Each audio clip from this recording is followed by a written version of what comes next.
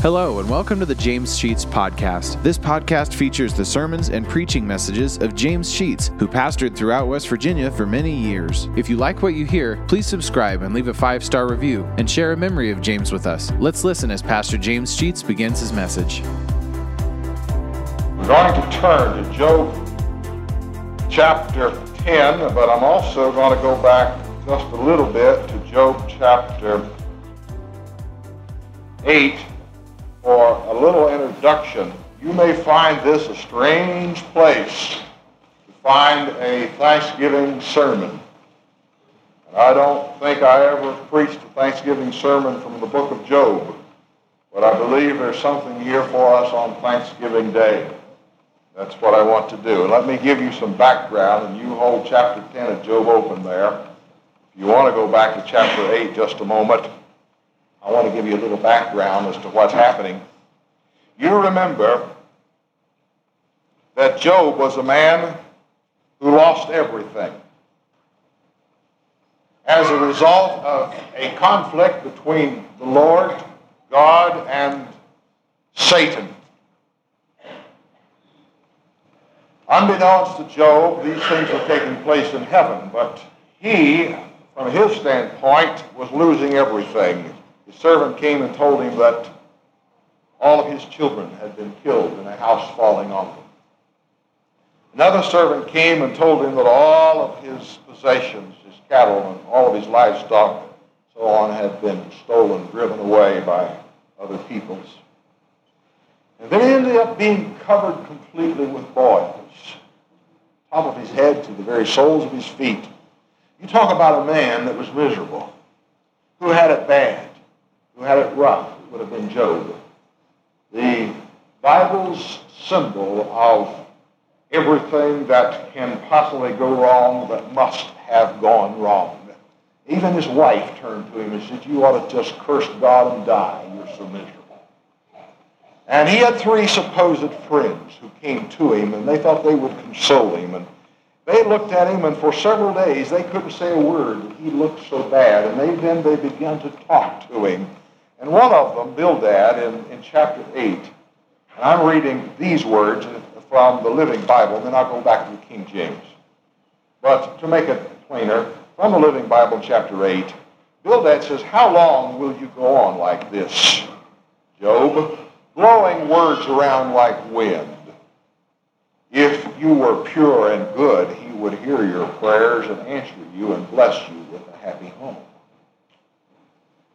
If you were pure and good, Job, you wouldn't be having these problems," is what he's saying.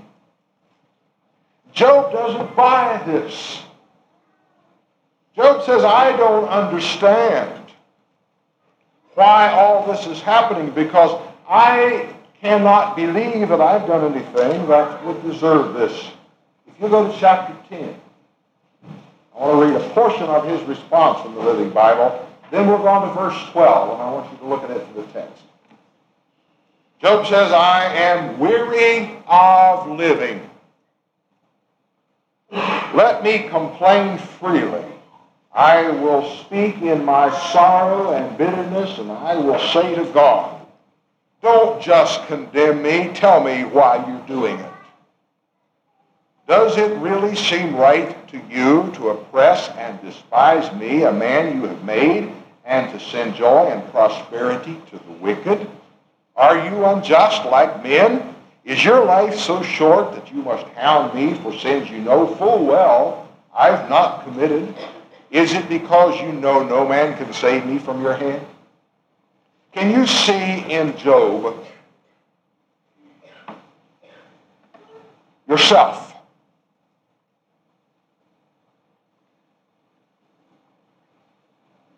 A few months ago, I took a survey here on Sunday morning, and some of you may remember it.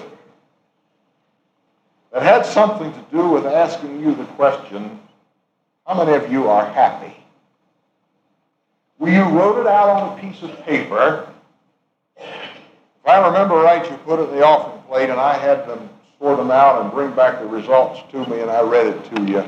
And a vast majority of this congregation secretly that they weren't happy. We're faced with all kinds of misery. If I would ask you to be honest this morning, a large majority of you would have to say, I'm miserable right now. I'm miserable. I don't know what's going to happen. I'm sick. My life expectancy isn't too great. I don't have a job, and no prospects of any.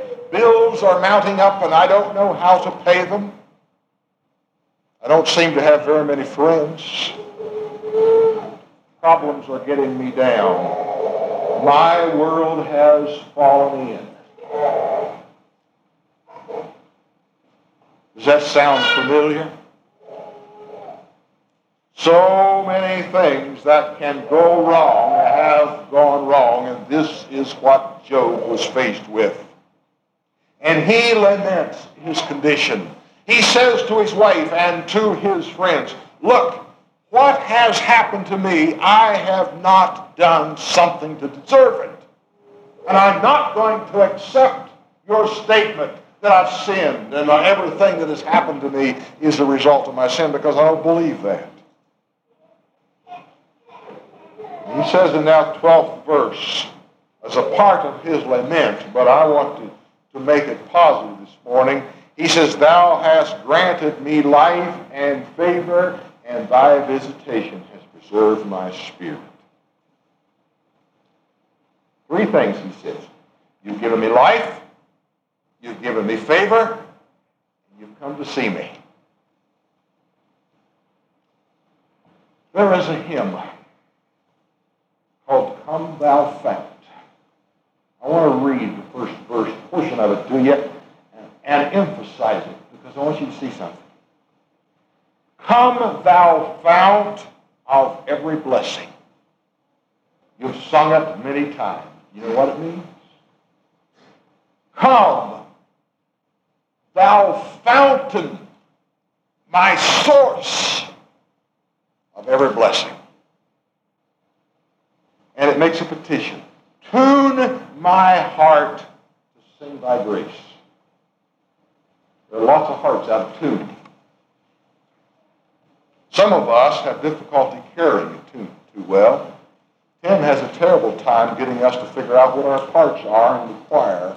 Some of us do a pretty good job, and some of us have a terrible time getting where we're supposed to be. Our voices just don't seem to get with it on that which we're supposed to sing. But we're working at it. But the important thing is not whether our voices blend well into the music. The important thing is our heart in tune. And this writer of the hymn is petitioning God to tune his heart. Tune my heart. For what purpose? To sing thy grace. Not to be despondent and down, but to be lifted up and joyful and sing of God's grace. Not sing the misery of life, but sing the praise of God for his goodness. That's what it's talking about. Then it goes on, the next phrase is streams of mercy never ceasing. Streams of mercy continually coming from God, never ceasing. And those streams of mercy that are never ceasing calls then the last phrase, call for songs of loudest praise.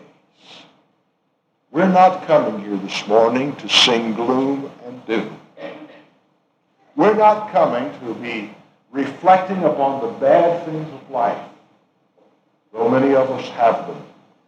We're coming to recognize that even as we suffer in boils from the top of our head to the soles of our feet, and the loss of all of our property, and all of our children have been wiped out in one swipe, we are not going to be distraught. We might not understand as Job did understand, but we're going to praise God because of three things that he points out in verse 12. Number one, he gave us life. Thou hast granted me life.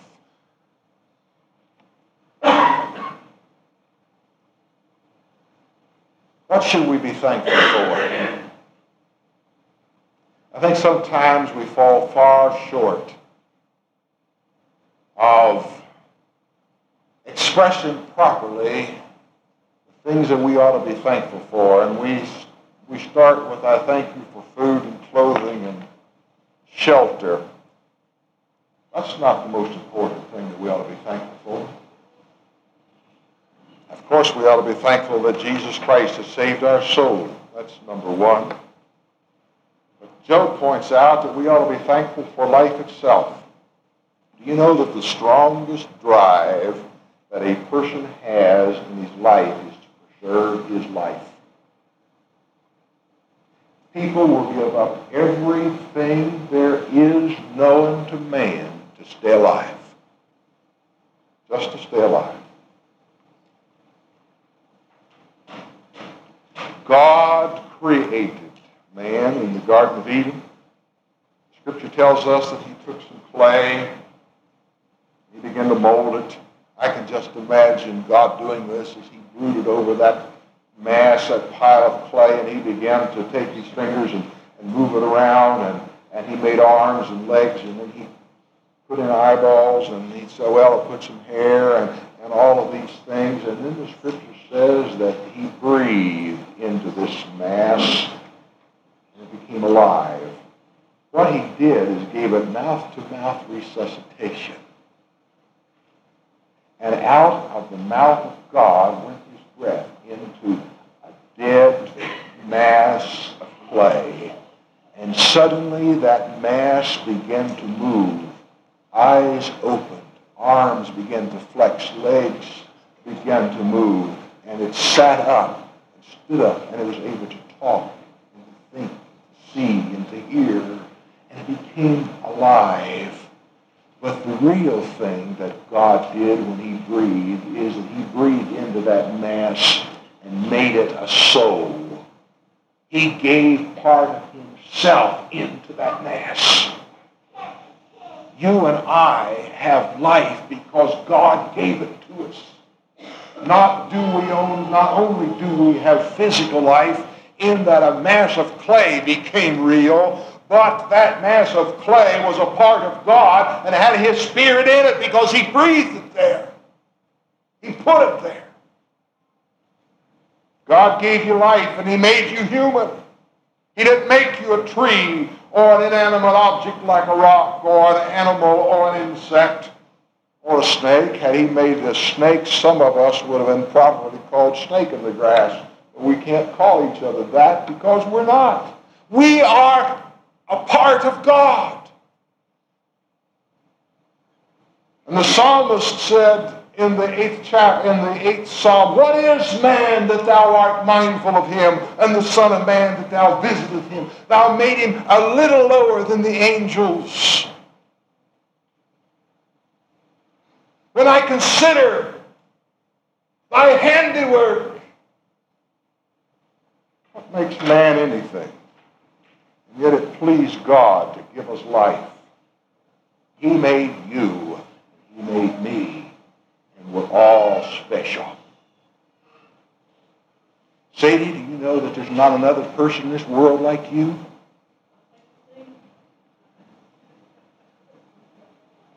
I wasn't expecting that answer. We would like to see them. You're unique. You're different than anybody else in the whole world. Anybody. Scotty, there's nobody like you. God only made one Scotty. You are unique and different because God breathed into each of us his own breath and gave us something of himself that makes us important and valuable and worth loving and worth saving. And we are so valuable to him that he was willing to keep us alive by allowing His own blood, flesh and blood, His Son, to die on a cross, that we would continue to live and never experience death. Jesus said in John 11:26, "He that liveth and believeth in me shall never die." Brother Reynolds, you were born just the other day. A second time that gives you life that will never end. For eternity we will live. Because God gave us life. For that we ought to be thankful. Secondly, He granted us His favor. You know, we go around and we say to each other, "Well, how are you today?" And I've known of people who say it, "Compared to what?" Or take out a thermometer, stick in their mouth, and, "Well, yeah, I'm all right today." You know, we do an awful lot of grumbling about how we are. "Well, I don't feel too good today. My rheumatism's acting up. My heart's not beating quite right. I got an upset stomach. I got the sniffles." I heard some of you sniff right there. You know you did. Just not too good a shape. You're alive, aren't you? Every person in this congregation is capable of hearing. Some of you have to use a hearing aid, maybe. Probably some of the rest of you need it. But you can hear. Some of us have to have aid to help us see. When I take my glasses off, you're just blurs. I can't see a single person out there. But I can see. Why? Because God granted me favor and gave me something. Maybe some of it has been taken away a little bit. You know, this is Thanksgiving season, and I think it probably will be a little rough this Thanksgiving as it was last Thanksgiving because of Lynn's dying. For those of you who don't know, we lost a 23-year-old daughter to cancer just a little over a year ago. I remember that still fresh, and Hattie Lee lost a daughter just recently, and some of the rest of you have lost family. You remember those things, and we could stand around and grumble and say, "God, why did you do this to me?" And I thought some of those things during that trauma, July a year ago. Then the Lord said something to me. It was very plain. He said, "I gave her to you for 23 years. You ought to be thankful that you had her that long." And I have to realize, yes, I can't dwell upon that which I now no longer have and feel like it's been something taken away from me. I must realize that God blessed me. He favored me with her for 23 years. Would I grumble because I have now lost something that God has given? We should thank God for His favor. Lastly, Job said that God visits us. When did the Lord visit you the last time? When did you last hear from Him? You remember when Abraham sat in the door of his tent and he saw three men coming down the road?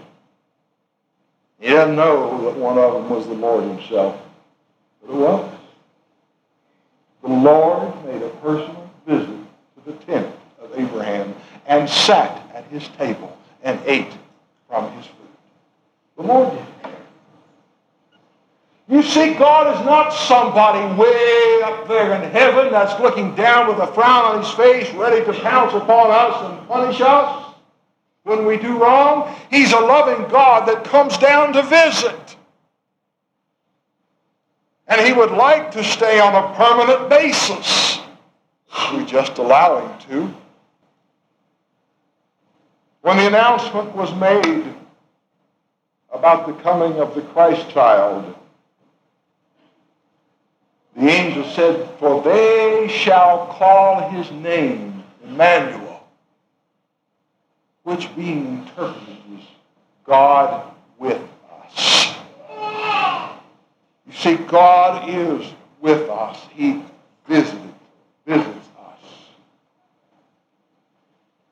Two of the disciples were on the road back to Emmaus from Jerusalem after the crucifixion, and they were talking about all the things that had taken place, and I think this was a husband and wife, although we can't be sure from the Scripture. And a stranger joined himself to them and began to talk with them and explain to them the Scripture. And when they got to Emmaus and they were about to go in their house, and this stranger pretended as if he would go on, and they invited him in, and he came into their house, and as they sat at meal, he took some bread and he broke it and he offered prayer. And in that instant, they recognized that it was the Lord in their midst.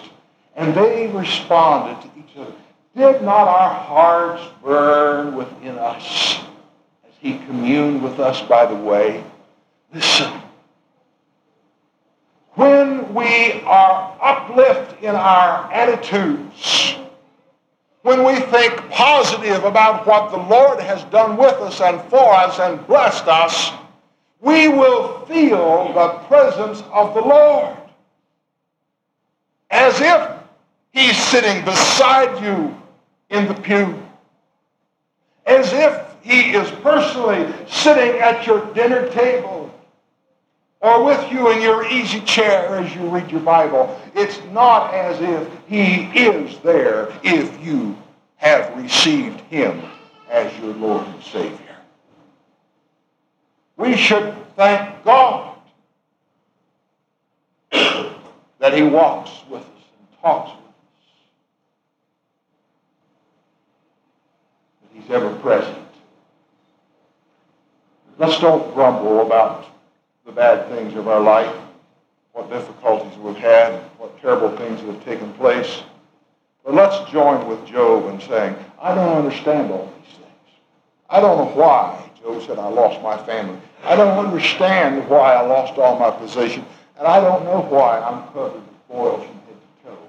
But nevertheless, I'm going to bless God. There's where we need to be.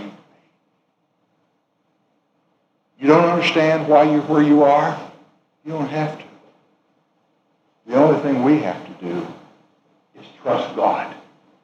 And the Scripture says all things work together for good to those who love the Lord, to those who are called according to his purpose. Do you love the Lord? Have you been called to be his child?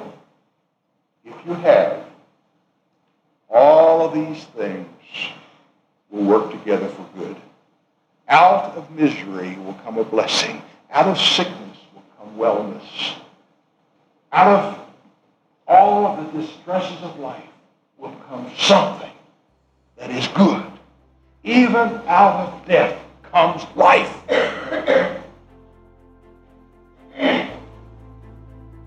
That's the kind of God we have.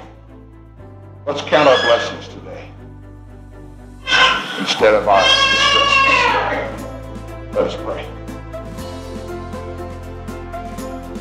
Thank you for listening to today's message. If you like what you hear, hit the subscribe button. You'll receive automatic notifications and downloads when a new message is added to the podcast. Also, please leave a 5-star review and take the opportunity to share stories, memories, and appreciation for James Sheets and how God used him to impact your life. If you'd like to know why and how this podcast got started, check out our first episode. Lastly, if you want to donate to help offset the cost of operating this podcast, you'll find a link to our PayPal account in the podcast description and email us at james.sheets.podcast@gmail.com. Thank you for listening, and remember to trust in God for today and for all of your tomorrows.